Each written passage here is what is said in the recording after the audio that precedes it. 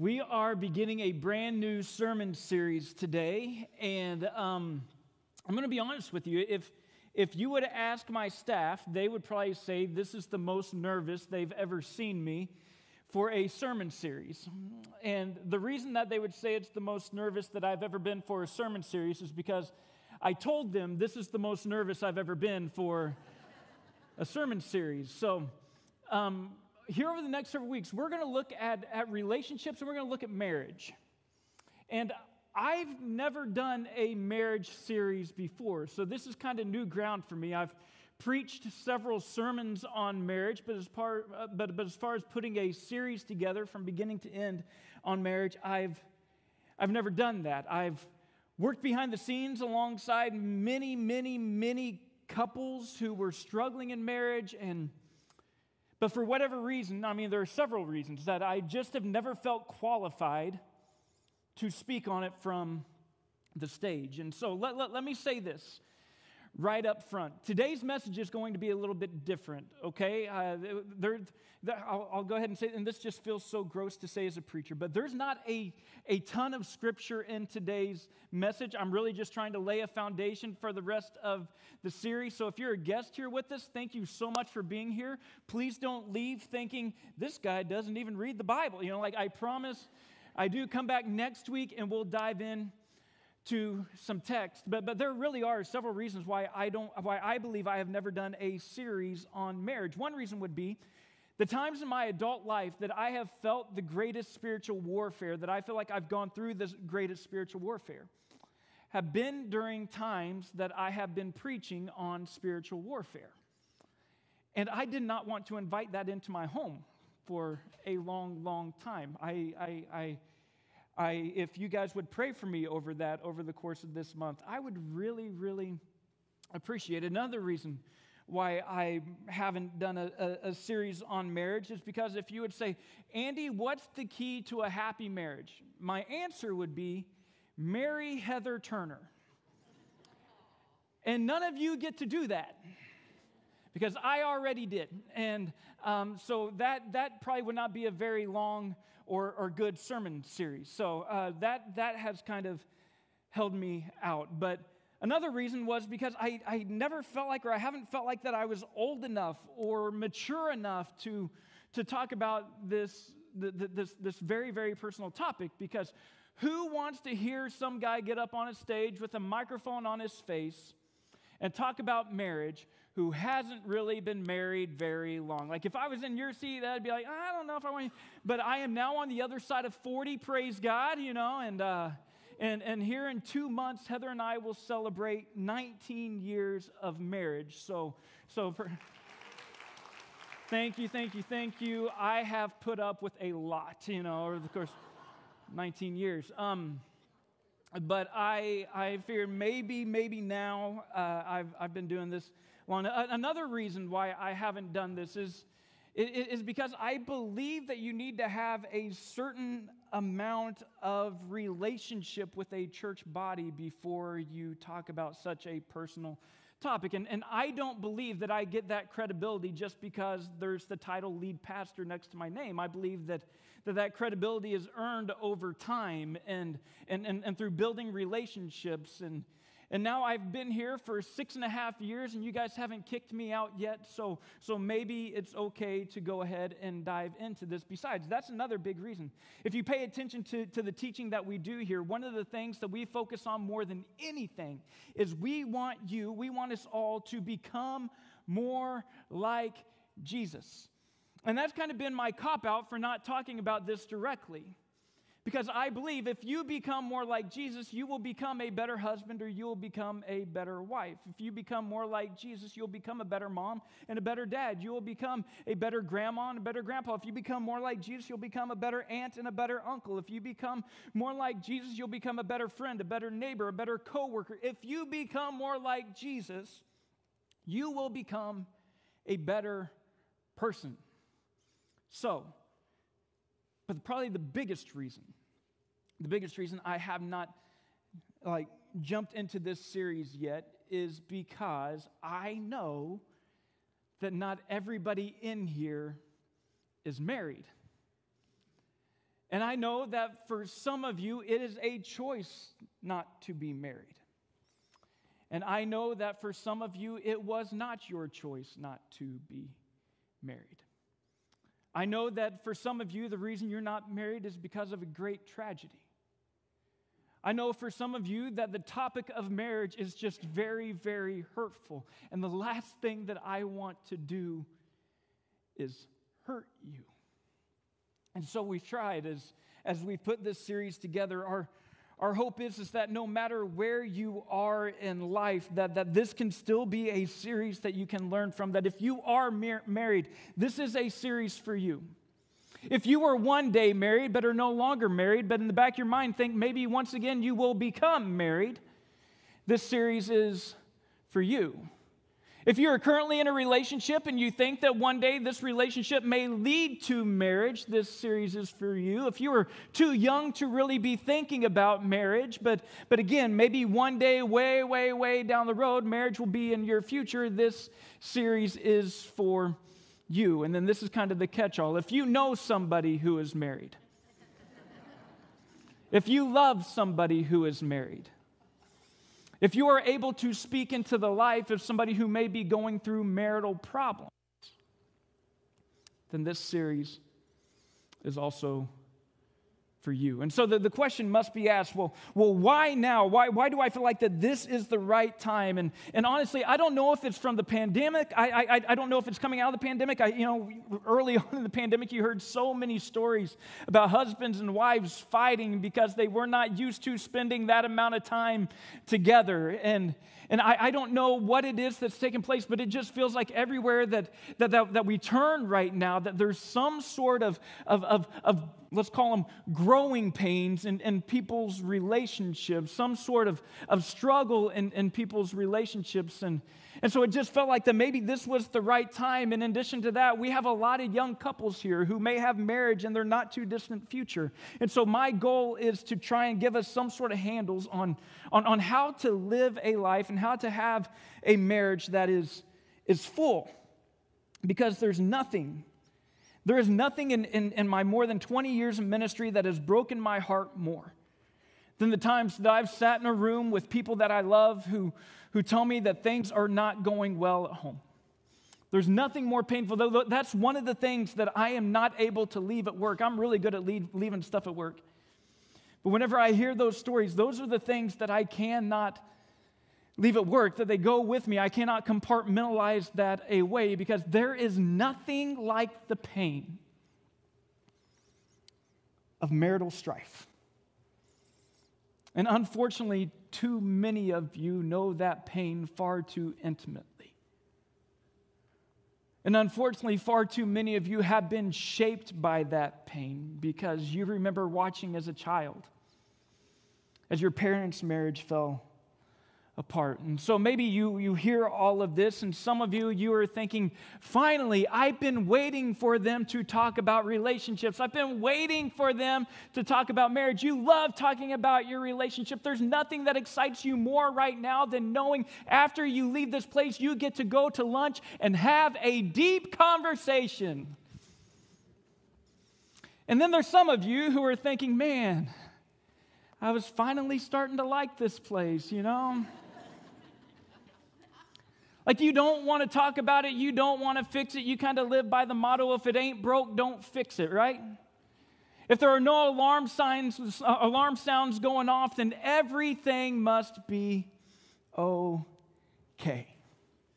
But either way, whichever camp you fall in, I am so thankful that you're here, and I have been praying over this series, and I'm praying that throughout it, the Lord will strengthen our relationships and our families, again, throughout this series. And I want to say this again, for this message today specifically. This is a message that I wish I could just sit around a table with every single one of you and have. Because this is not a message that is best set up for this format. This is not a message that's best set up for a guy to have a microphone on his face that just gets to talk at you. This is a message that is best set up for dialogue. And so if something that I say today, like you're like, that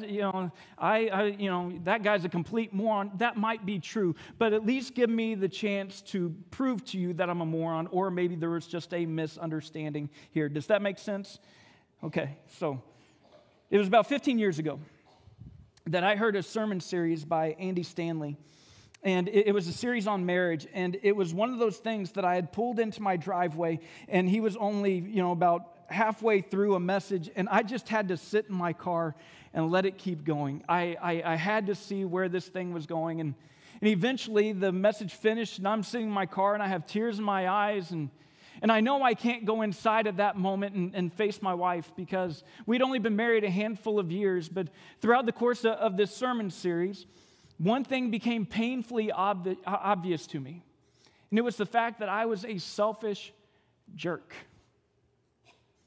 And I didn't want to go in and face my wife. And I am ashamed to say that far too often I am continually confronted with the fact that I can be a selfish jerk. But the series was released, like I said, about 15 years ago. The iPhone had just come out, and so Andy Stanley, being the brilliant guy that he is, decided to name his series iMarriage. Isn't that catchy? iMarriage? Yeah, I thought it was good. But I thought this material was so good back in the day that literally for the last 15 years, anytime I've done premarital counseling, anytime that I've done marital counseling, it's literally centered around this material. And so while I've never preached a full series on this material, I have definitely taught through this material a number of times. And my goal for today is just to simply try and set up the topic. And I am confident that some of you will disagree with a lot of what I have to say, which is always a really fun place to start a sermon, let me tell you. But I'm confident that many of you will disagree with what I have to say, and that's okay. But I want you to know that over the years that I've met with couples who are struggling, and whenever we kind of try to get down to the root of their struggles, almost always the root comes back to what we're going to talk about over the course of this series. So the question I have for you as we get started this morning is, are you ready? Yeah. Okay, 3 of you are ready. Let's go.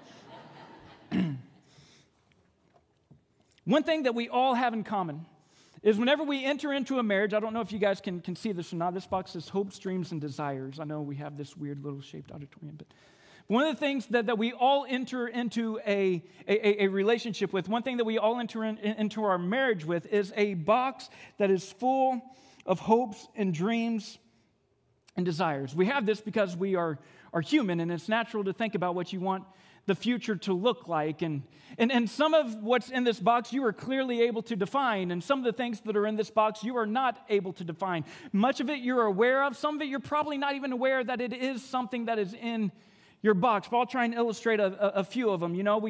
We have hopes, dreams, and desires as we go into a relationship about this stuff, about money, right? Like we some people think, yeah, I need a lot of money. That's kind of the dream. That's the goal. That's the desire. I need a lot of money. Some are like, I don't need that much money because love will carry us on, and maybe you have a hope, dream, and desire about being a single income family, or maybe you feel like you need to be a double income family. Maybe you're thinking that we'll have one bank account. Maybe we'll have 2 bank accounts. Maybe you want to have enough money that budgeting isn't really a big deal. That sure, we need to have a budget, but more or less we're just going to see how far this will go. Maybe you're a meal plan family. Maybe you're a takeout kind of family, but we have hopes, dreams, and desires about money.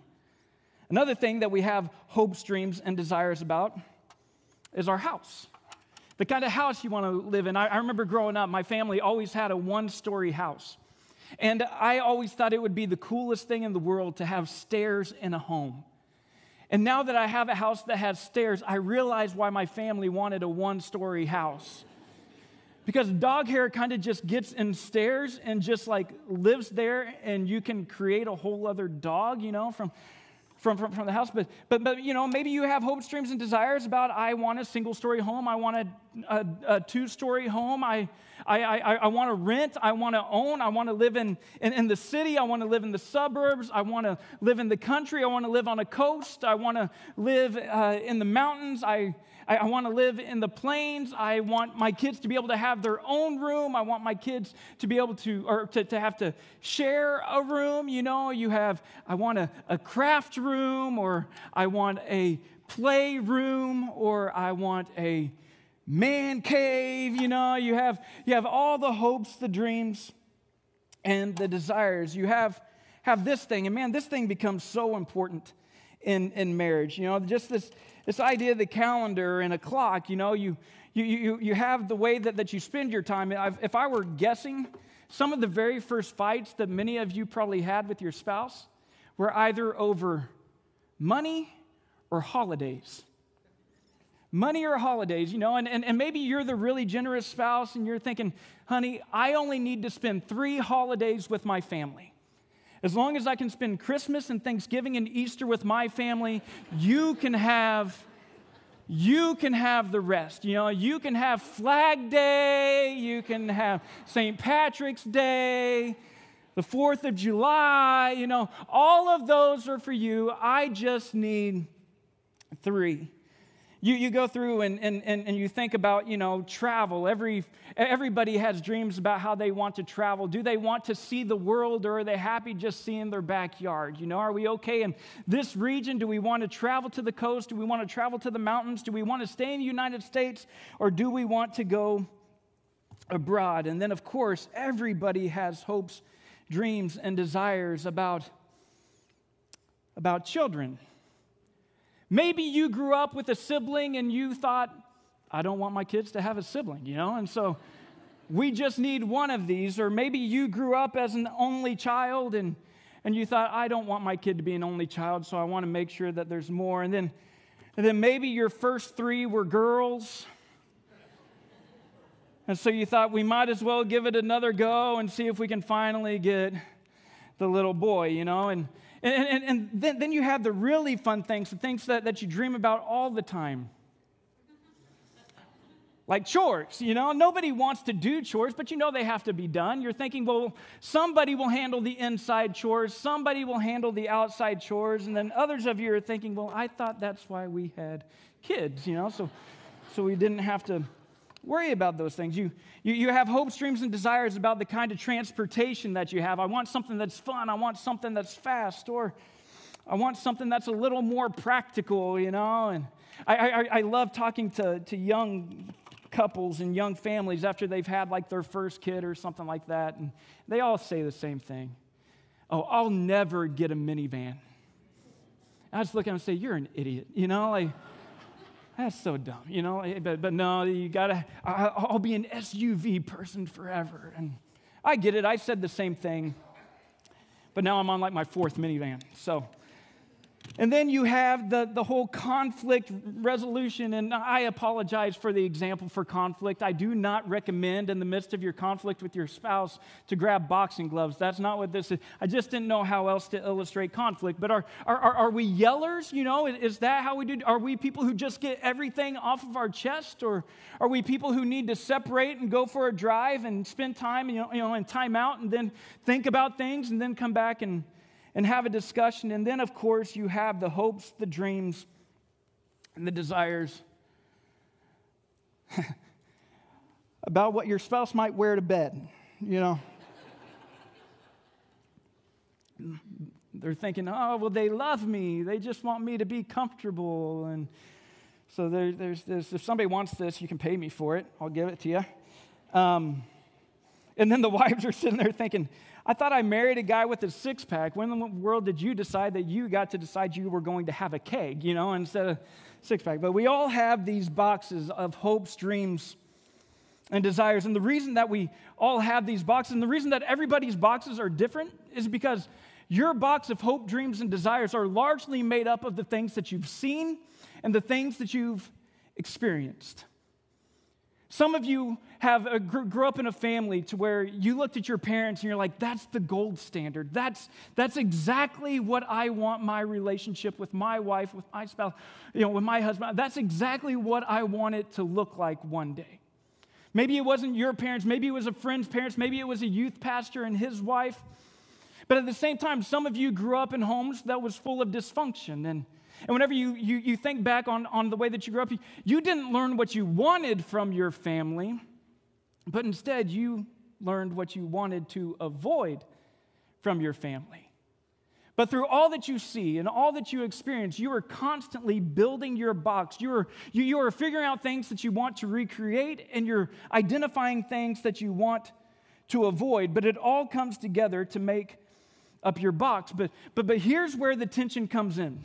Here's where the tension, because all of this, I mean, none of that sounds bad, right? I mean, here's where the tension comes in, because whenever you stand on a stage like this, and you have a pastor up here, and your bride is dressed so beautifully, and the groom, he looks so handsome. You're surrounded by all your best friends, and the preacher says something along the lines of, do you take this woman to be your wife, your lawfully wedded wife, and you end up saying, I do, and then, do you take this man to be your husband?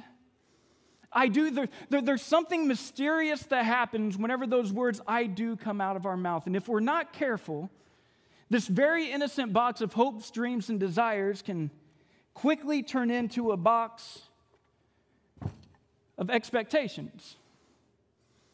Now, all of a sudden, it's not just my box of hopes, dreams, and desires, but now it is my box of hopes, dreams, and desires that I am expecting you to fulfill. And whenever that happens, we end up putting a weight on people that they are incapable of carrying. But if that was just a one-way exchange, we could make that work. But the problem is it's a two-way exchange, to where you have the wife, the woman has her very innocent box of hopes, dreams, and desires, and she's handing it to her husband, and the husband's taking his very innocent box of hopes, dreams, and desires, and he's handing it to his wife, and then you end up with this incredible tension, because what happens when the two boxes collide? What happens whenever the two boxes don't match up? Sometimes that's whenever I get an email. Sometimes that's whenever I get the email that says, Andy, I need to talk. Sometimes that's where the words irreconcilable differences come into play. Sometimes that's whenever people take their box and they move on. Sometimes maybe there's a louder spouse. The louder spouse does not mean that they're the right spouse, but they're just the louder spouse. And maybe the louder spouse is determined that they're going to win, that they're going to convince you that they're right. They're going to convict you. They're going to try and control you. Maybe there's times where one spouse will decide that I'm just going to conform, that they will leave their box in order to keep the peace. And while that may be able to work for a bit, we all know that doing away with who we are is not the answer, but probably the most popular answer is that we try to compromise. And don't get me wrong, compromise sounds like the win. I mean, a little give and a little take never hurt anybody. But I'll tell you this, a majority of the marital counseling that I've done over the years has been with couples who have tried to build their relationship on compromise. And here's where it gets a little bit messy. Because whenever you try to build a relationship on compromise, it is so easy for your relationship to become a scoreboard relationship. To where all of a sudden there's a scoreboard in every single room of your house, to where it's like, well, you did this, so now I get to go do that. You bought this, so I get to go buy that. You went there, so now I'm going to go here. And in every scoreboard relationship that I've seen, there's always this underlying resentment towards your spouse. It generally leads to one person thinking that they're getting the short end of the stick, that they're being taken advantage of, that things are not fair or balanced. And don't get me wrong, this can work. But your marriage can be so much more. Listen, as Jesus followers, the goal for our marriage is not for it to simply work. The goal for our marriage is for it to be a light to the world. That whenever the world looks at our marriage, they see a picture of the way that Jesus loves the church. That's the goal. That's so much more than just having a marriage that works. And so when we hand our box to our spouse and say, here you go, this is yours now go make it happen. We allow our hopes, our dreams, and our desires to become expectations. When we allow that to happen, we slowly slide from a covenant relationship, which marriage is, And we slowly move into a contract relationship. We move from a covenant relationship into a debt-debtor relationship. We move from a covenant relationship into a you owe me relationship. And I know that we live in a world that's full of expectations. You go to your job and either you're giving expectations or you have expectations, and in most cases, probably both. With your kids, you have expectations. With your electric company and with your mortgage company, you have expectations. But your relationship with your spouse is meant to be so much more and experience so much more intimacy and gratitude than any of those other relationships. Think about it like this. How much appreciation do you show someone when they do exactly what you tell them to do? The answer? 0. Why? Because they're just doing what they're supposed to do. That is a dangerous mindset that can make its way into a marriage. How much gratitude do you show when someone pays you what they owe you? They owe you $20 and they give you $20. How much gratitude do you show that person? Very little. Why? Because they're just doing what they were expected to do. Expectations erode gratitude and intimacy. I have an example here. This is what I got after paying my mortgage last month. You can read it. Hi, Andrew. That's my real name. We've received your payment for your loan. Thank you. And every month, whenever I get that email, I cannot tell you how loved and appreciated that I feel. I mean, come on, that's not the kind of relationship that we want to have with our spouse. You did what you were supposed to do, so that's that. So it brings up the question, what do we do with this box? What do we do with our hopes and our dreams and our desires? And this is where I know that some of you are going to push back. And again, that's okay. I wish we were around a table. But the answer is, you keep them in the box. You keep your hopes, your dreams, and your desires in the box, because anything else is expecting someone else to carry a weight that they were never meant to carry. I love this quote from Andy Stanley, and I probably should have just said this quote, and we could have been done like 30 minutes ago, so that's my bad. But I love this quote so much. He says, happy couples know that they owe each other everything, but they expect nothing in return. I'm going to say that again because that's pretty powerful. Happy couples know that they owe each other everything, but they expect nothing in return. And maybe you hear that and you're thinking, well, Andy, that doesn't make sense. And my response would be, exactly. You're right, it doesn't. But whenever you look at the happiest couples that you know, isn't there something about their relationship that just doesn't make sense? I mean, they're so steady no matter what's going on. They're so joyful even in the midst of great pain, and they're just so at peace. But I believe that the reason that I love this teaching so much, and I believe the reason that it impacted me so much all those years ago, is because whenever I look at the person of Jesus, whenever I look at the story of the New Testament, I believe that this teaching comes straight from the heart of Jesus. And this is what we do talk about here on a very regular basis. The night that Jesus was betrayed, he gathers around with his disciples, the very disciples that he knows, every single one of them within a matter of hours are going to abandon him. He knows that one of them have already sold him out for 30 pieces of silver, yet Jesus comes up into the upper room, he takes off his outer robe, he fills a bowl full of water, and he goes and he washes his disciples' dirty, nasty, stinky feet. And then he said these words. He said, "A new command I give you, love one another. Just as I have loved you, so you must love one another."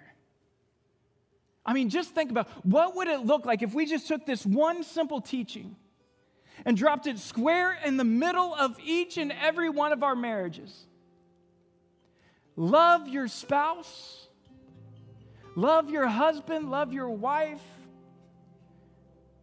just as Jesus has loved you.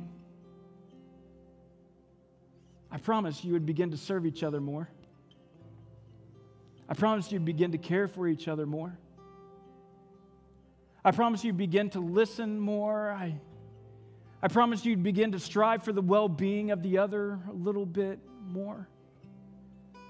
The Apostle Paul, he gives us such a similar teaching. Just think if we applied this to our marriage, Philippians 2. Therefore, if you have any encouragement from being united with Christ, if any comfort from his love, if any common sharing in the Spirit, if any tenderness and compassion, then make my joy complete by being like-minded, having the same love, being one in spirit and of one mind. And then verse 3, this is a marriage verse.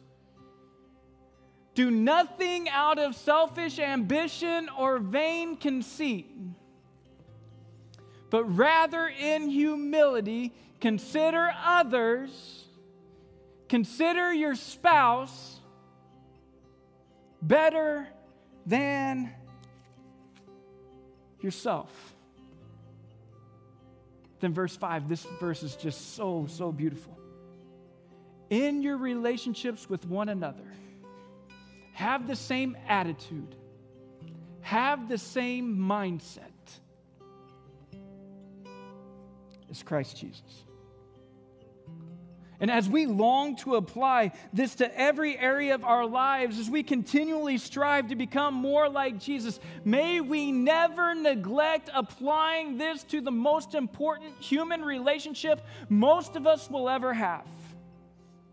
It is so crazy whenever you think about this world, whenever you think about your life, the people that you claim to love the most are the ones who see the ugliest side of you.